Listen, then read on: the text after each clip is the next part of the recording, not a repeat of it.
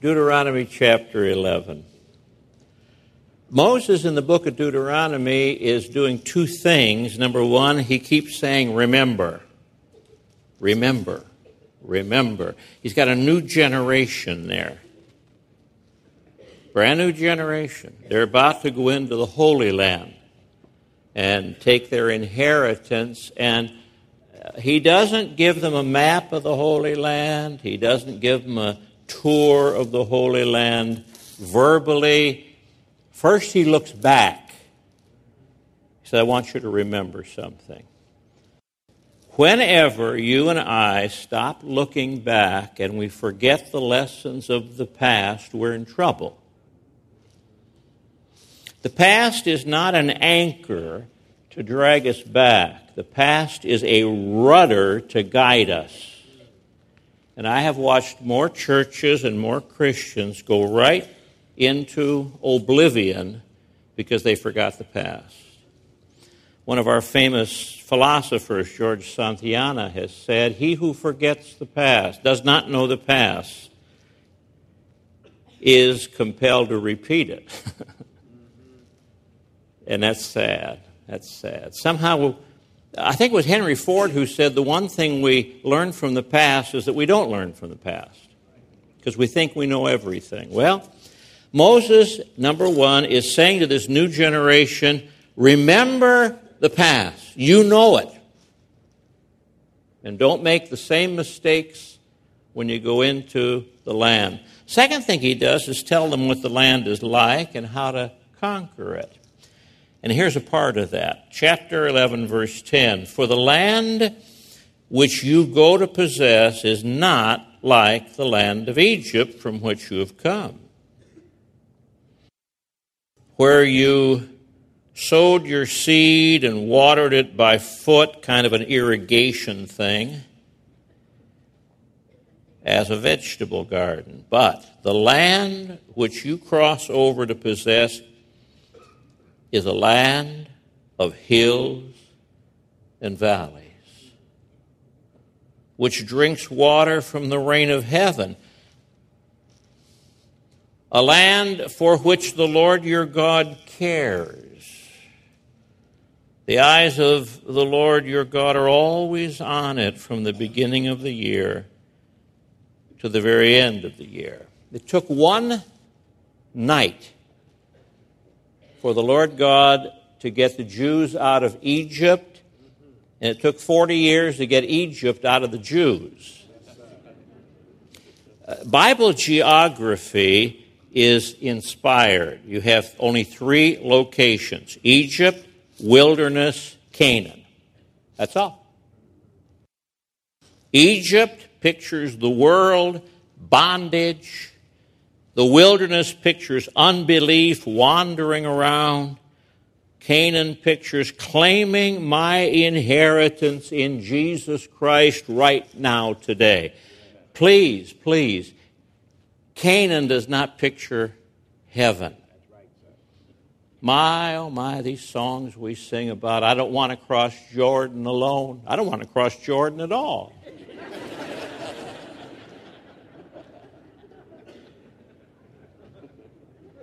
Now, I know these are great American songs, and I don't criticize people who sing them. I'm just saying they're not biblical.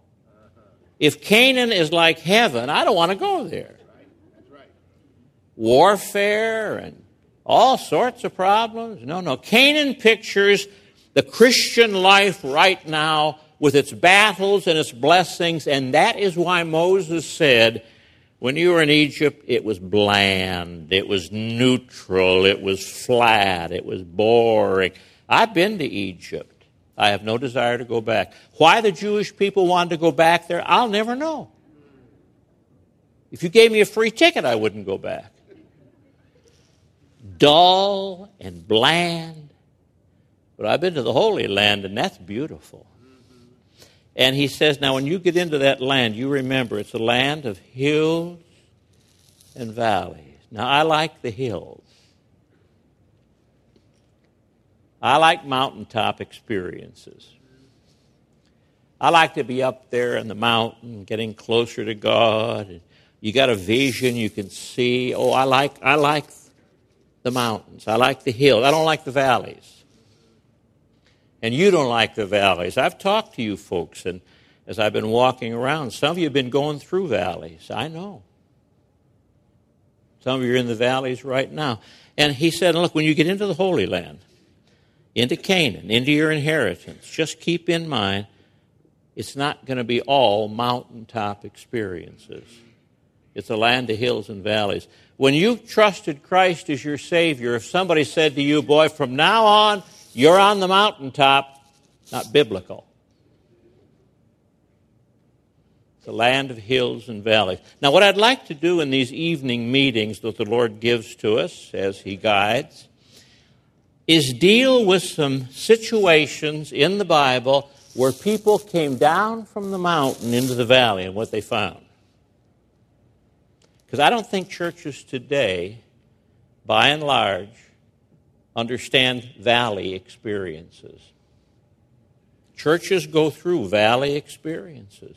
Christians go through valley experiences. So let's turn to a very familiar passage, Luke chapter 9. Luke chapter 9. Our Lord Jesus took Peter and James and John and went up on the mountain, and there He revealed His glory, transfigured before them. John wrote and said, we beheld His glory, the glory as of the only begotten of the Father, full of grace and truth. What an experience. And then suddenly Elijah was there. Moses was there. What a gathering. And Jesus and Moses and Elijah talked about His decease, verse 31. It's the word exodus. His exodus that He was going to accomplish in Jerusalem. What an experience. And, of course, Peter and James and John were asleep. They woke up and saw the glory. And Peter spoke up and said, you only ought to build 3 tabernacles and stay here. And from heaven, God the Father interrupted him. By the way, when you read your Bible, notice that Peter was interrupted 3 times.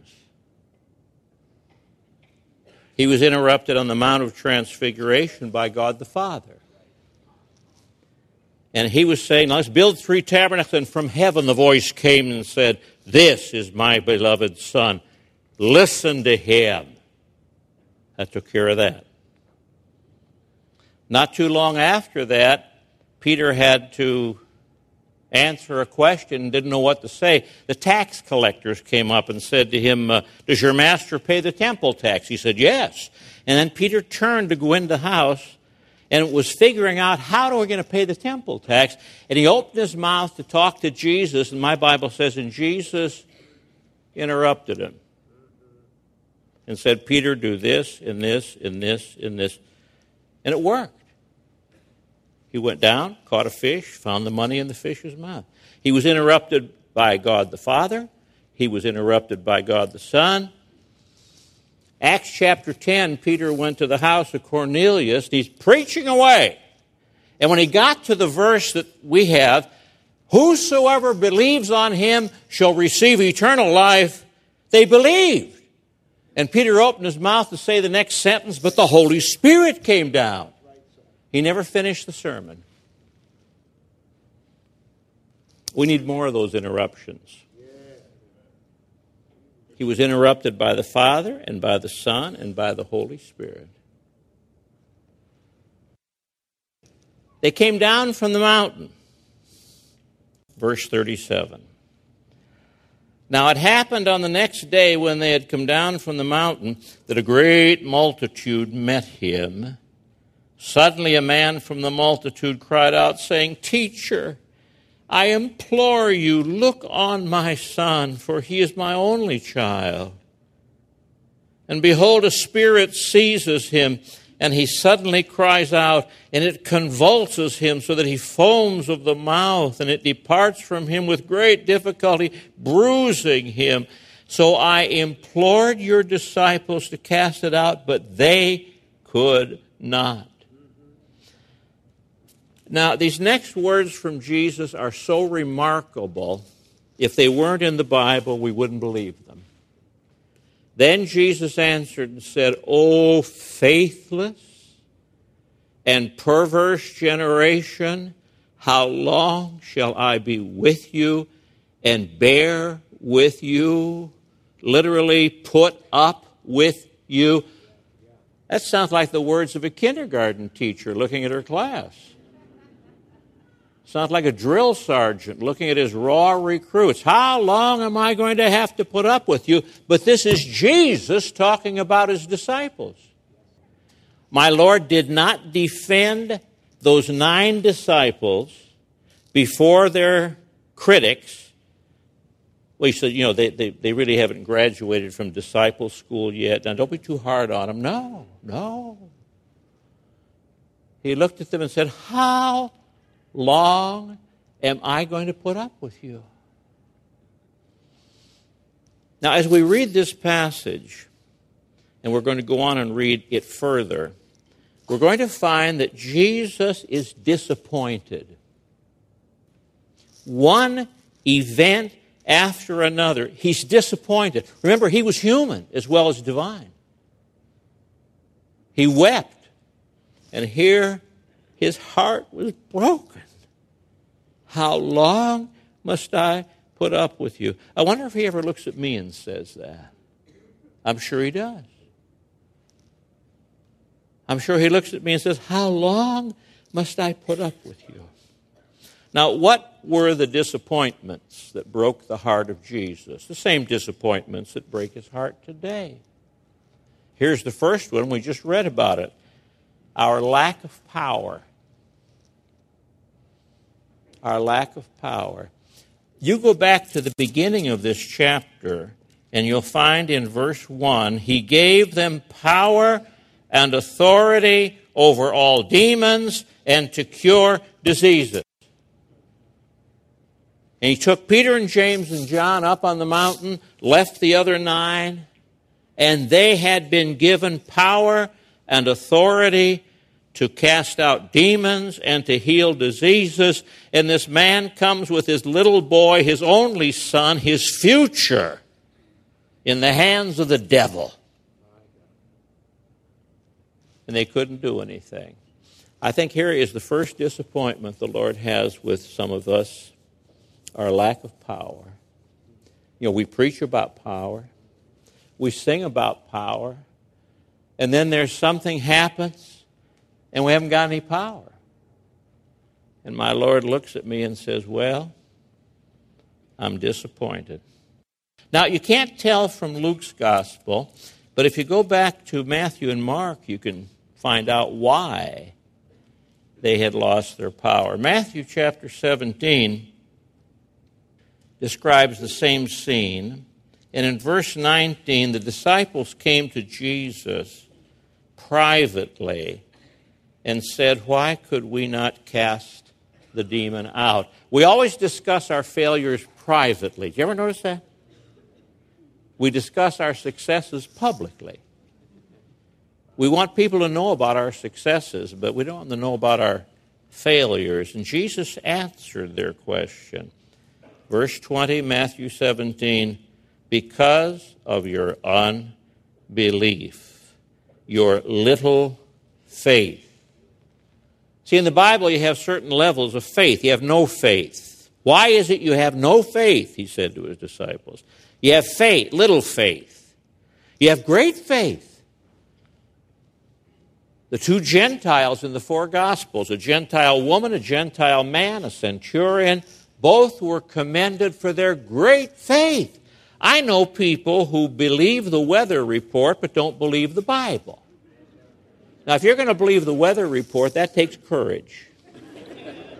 In our home, we have 5 sources of weather information, and they never agree. Jesus said, I'll tell you the first reason why you didn't have any power, didn't have any faith. What is faith? Faith is confidence that God keeps his promises. That's all it is. Faith is pinning my future on the promises of God. And when this man brought his son to the 9 disciples, they should have said, well, Jesus gave us the authority. Let's exercise this authority by faith. But somehow they had begun to decline. So Jesus added something. For assuredly, as I say to you, if you have faith as a mustard seed, you will say to this mountain, move from here to there, and it will move. And nothing will be impossible for you. During the 10 years that Betty and I served here so happily, Brother Montgomery would lead the choir every Sunday night when we broadcast from here. Nothing is impossible when you put your trust in God. Nothing is impossible. That's what Jesus said here. They had been given the gift, the power, the authority. They had the faith, but then something happened and their faith began to decline. Verse 21, however, this kind does not go out except by prayer and fasting. Why did the disciples lose the power to cast out the demon? They stopped praying. Stop praying. You see, when Jesus said faith was like a grain of mustard seed, he wasn't talking about size. He was talking about power, life. You take that little mustard seed, one of the smallest, put it in the ground, and out comes this big bush.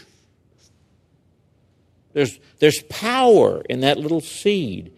And if you have faith and cultivate that faith by prayer, then you can claim the promises of God. But he didn't stop with prayer. He also said fasting. It's rather interesting. In the Bible, you find prayer and fasting. They prayed and they fasted. They fasted and they prayed. We have prayer breakfasts.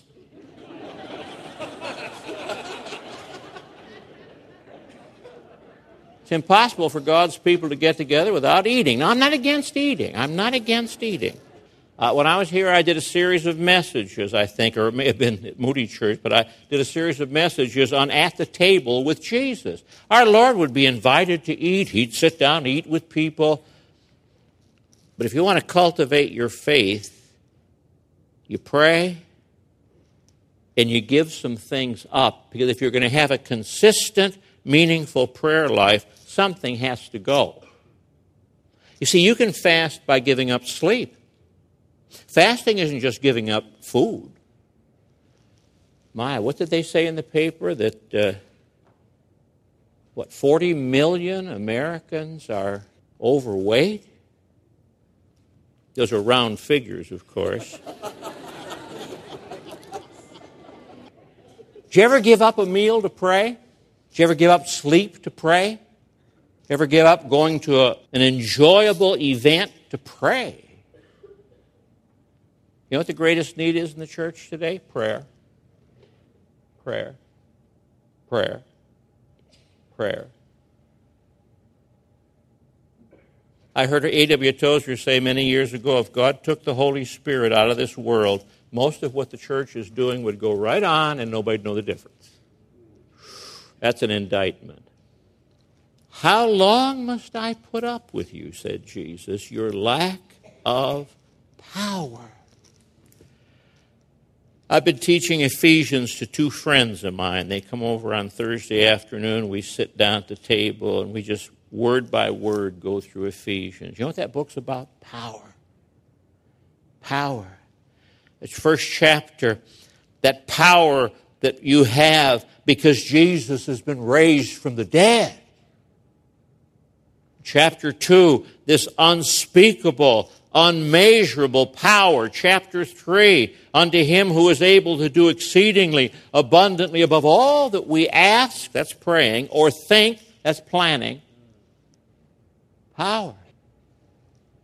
I wonder how many visitors ever go away from any of our church services, this includes where we attend, and say, there's power in that place.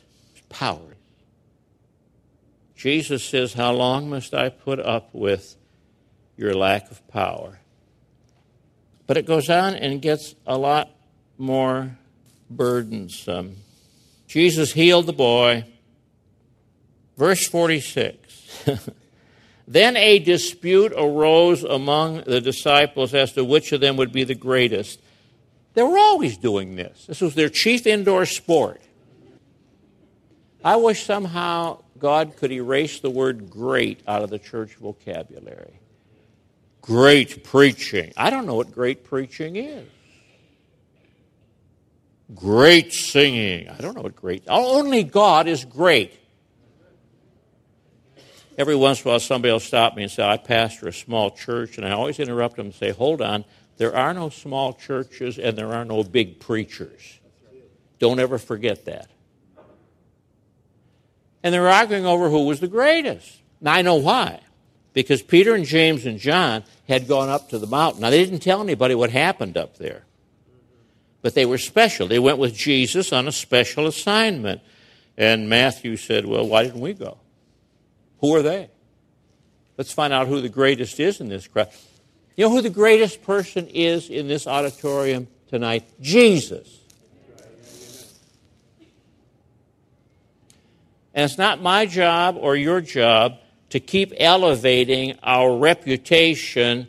It's our job to keep making Jesus look bigger and bigger. John the Baptist said, he must increase, I must decrease.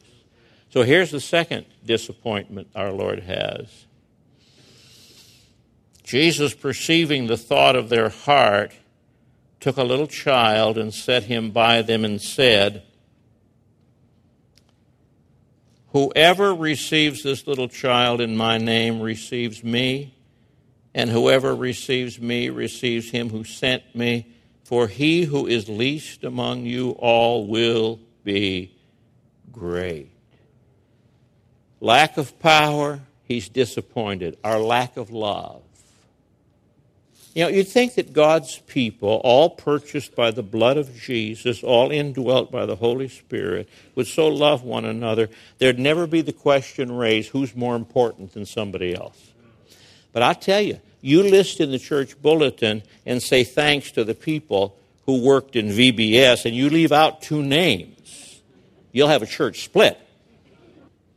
Very few people ever come and say, thanks for leaving my name out. My Lord looks at me and says, how long must I endure your lack of love? They didn't love one another. They came and said, Peter, what happened up there? I can't tell you. Oh, you're going to be special now. You're elite. No, I just can't tell you. The Lord said, don't tell anybody. They didn't love each other. They were competing for who was great. Now look at 49 and 50. Now John answered and said, Master, we saw someone, didn't even know his name, we saw someone casting out demons in your name, and we forbade him because he does not follow with us. Not only did they not love one another, they didn't love the people outside their fellowship. And they criticized this man for doing what they couldn't do. They could not cast out the demon. Oh, there's so much of this today. Very early in my ministry, I came to the conclusion that I was going to minister the Word of God, not to please people. If people didn't want to invite me, that's fine. They didn't want to listen to me, perfectly all right. I was just going to do what I thought God wanted me to do. And I got in trouble. Doors began to close. Because if you didn't belong to a certain group, they didn't want you. And then the doors began to open. And Betty and I have had the privilege of knocking down walls and fellowshipping with so many of God's people in so many different parts of the world. And it's been wonderful. Now, I am an ordained Baptist preacher, but I've never made baptism a test of my fellowship. Spurgeon said there are too many Christians walking around with a revolver in their pocket. And that's true. And there are many Christians, first time they meet another Christian, they try to figure out how they disagree with each other instead of where they agree. And I got tired of that kind of stuff. I just said, Lord, I want to be your servant. I can't please everybody. I'm not even going to try. I just want to please you. And Jesus said, how long must I put up with your lack of love for those outside your fellowship? Jesus said to them, do not forbid him, for he who is not against us is on our side. God's people everywhere can accomplish God's purposes. They don't have to ask me, get my approval. Oh, I thank God for the people we have learned to know and love who are not in my immediate fellowship, but they're out there, and we love them. And Jesus says, how long must I put up with your lack of love for each other and for those outside? But it gets even worse. Verse 51. Now it came to pass when the time had come for him to be received up, that he steadfastly set his face to go to Jerusalem, and sent messengers before his face. And as they went, they entered a village of the Samaritans to prepare for him. But they did not receive him, because his face was set for the journey to Jerusalem. Now that we understand that. The Samaritans were half-breeds. They were part Jewish, part Gentile. And there was no fellowship between the Samaritans and the Jews. Samaritans had their own law. They had their own temple. They had their own Mount Gerizim. They had their own religion. And they didn't like the Jews. And so our Lord needed a place to stay. And his messenger says, Jesus is coming. We don't want him here. He's going to Jerusalem. If he doesn't worship with us, we don't want him. When his disciples, James and John, saw this, they said, Lord, do you want us to command fire to come down from heaven and consume them, just as Elijah did? Isn't that a great way to solve problems? Anybody who gets in your way, cremate him. See, they had just seen Elijah up on the mountaintop. And they remembered that Elijah had prayed down fire from heaven that consumed the sacrifice. But consuming a sacrifice is a lot different from consuming a whole village full of people. You ever feel like that? I have. I've had vengeance in my heart. I was chatting with a pastor one day. I said, well, how's it going? Well, he says, I'm having a problem with some of my officers. That's part of the turf. Just pray. And yes, I'm praying. I'm praying the imprecatory psalms for them. He said, those are biblical prayers, so I guess I can pray them. I said, yeah, but what kind of heart have you got? Some time ago, my wife and I were assailed by a man who said he was our friend. And it was only by prayer, patience, that God overcame what was going on. I'll not go into detail, but I pray for that man faithfully. And I'm not praying the imprecatory psalms. You know what I'm praying? Dear Lord, bless him. That's what Jesus said. Pray for those who despitefully use you. And I said, Lord, bless him, and bless him so much he'll come to a place of obedience. That's what I'm praying for him. Oh, sometimes my flesh says, why don't you pray that he'll get some awful disease? No. Jesus said, how long must I put up with your lack of love? You don't love each other. You don't love outsiders. And you don't love your enemies. He turned and rebuked them and said, you do not know what manner of spirit you are of. You're not acting like me. Verse 56, for the Son of Man did not come to destroy men's lives, but to save them. And they went to another village. I've got to ask myself, what would Jesus do? Well, what did Jesus do? He said, let's just go someplace else. As much as lies in you, said Paul, live peaceably with all men. You say, that's compromise. It's not compromise. That's courtesy. That's Christian sanity. That's love. How long must I put up with your lack of love? How long must I put up with your lack of power? Now 57 through 62. Now it happened as they journeyed on the road that someone said to him, Lord, I will follow you wherever you go. And Jesus said to him, foxes have dens and birds of the air have nests, but the Son of Man has nowhere to lay his head. The last you hear of that man. Then he said to another, follow me. But he said, Lord, let me first go and bury my father. Jesus said to him, let the dead bury their own dead, but you go and preach the kingdom of God. We don't hear from him again. And another also said, Lord, I will follow you, but let me first go and bid them farewell who are at my house. Jesus said to him, no one having put his hand to the plow and looking back is fit for the kingdom of God. Now here we have three wannabe disciples. And they all lack the same thing. Discipline. Discipline. Let me first. Try that in the Army, the Navy, the Marines, the Coast Guard, the Air Force. Me first. It won't work. And so Jesus looks at these three men and says, how long must I put up with your lack of discipline? Now, did you notice all three of them called him Lord?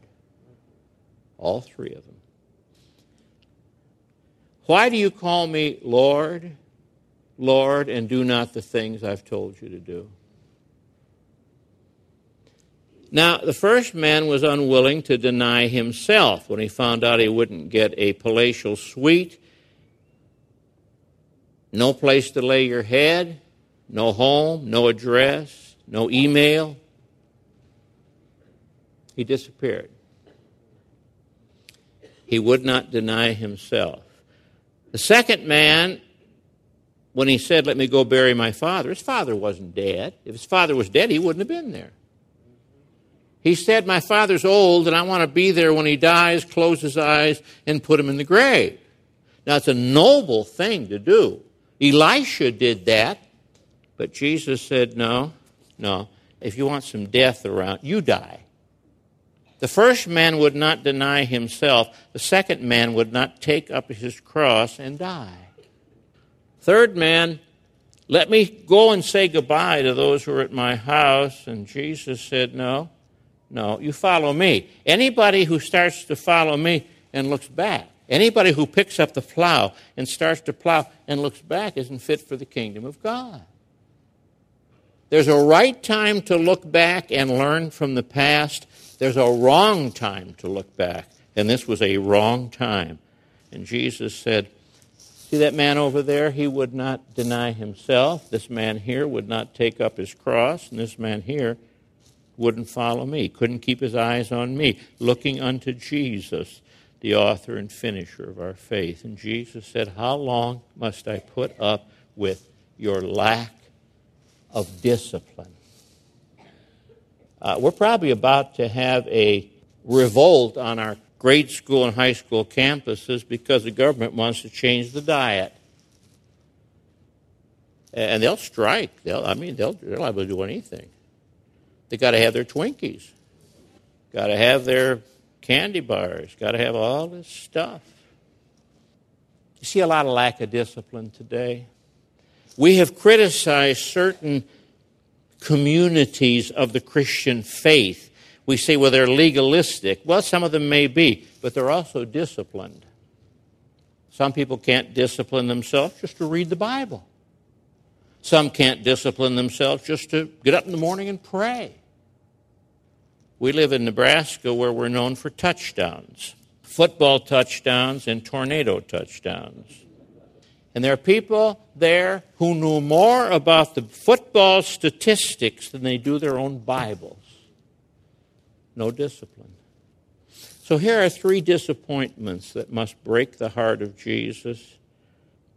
How long must I bear with your lack of power? I've given you prayer. I've given you the Holy Spirit.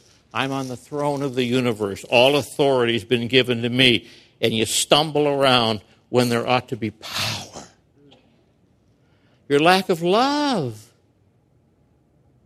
You don't love each other. You don't love people outside your fellowship. You don't love your enemies. And your lack of discipline. You won't deny yourself. Take up your cross and follow me. And so my Lord is heartbroken and disappointed. Well, you say you've been very negative. Yes, I have. By the way, your car battery wouldn't run if there were not both positive and negative. Is there an answer to this? There sure is. Paul gives it to us in 2 Timothy chapter 1, verse 6.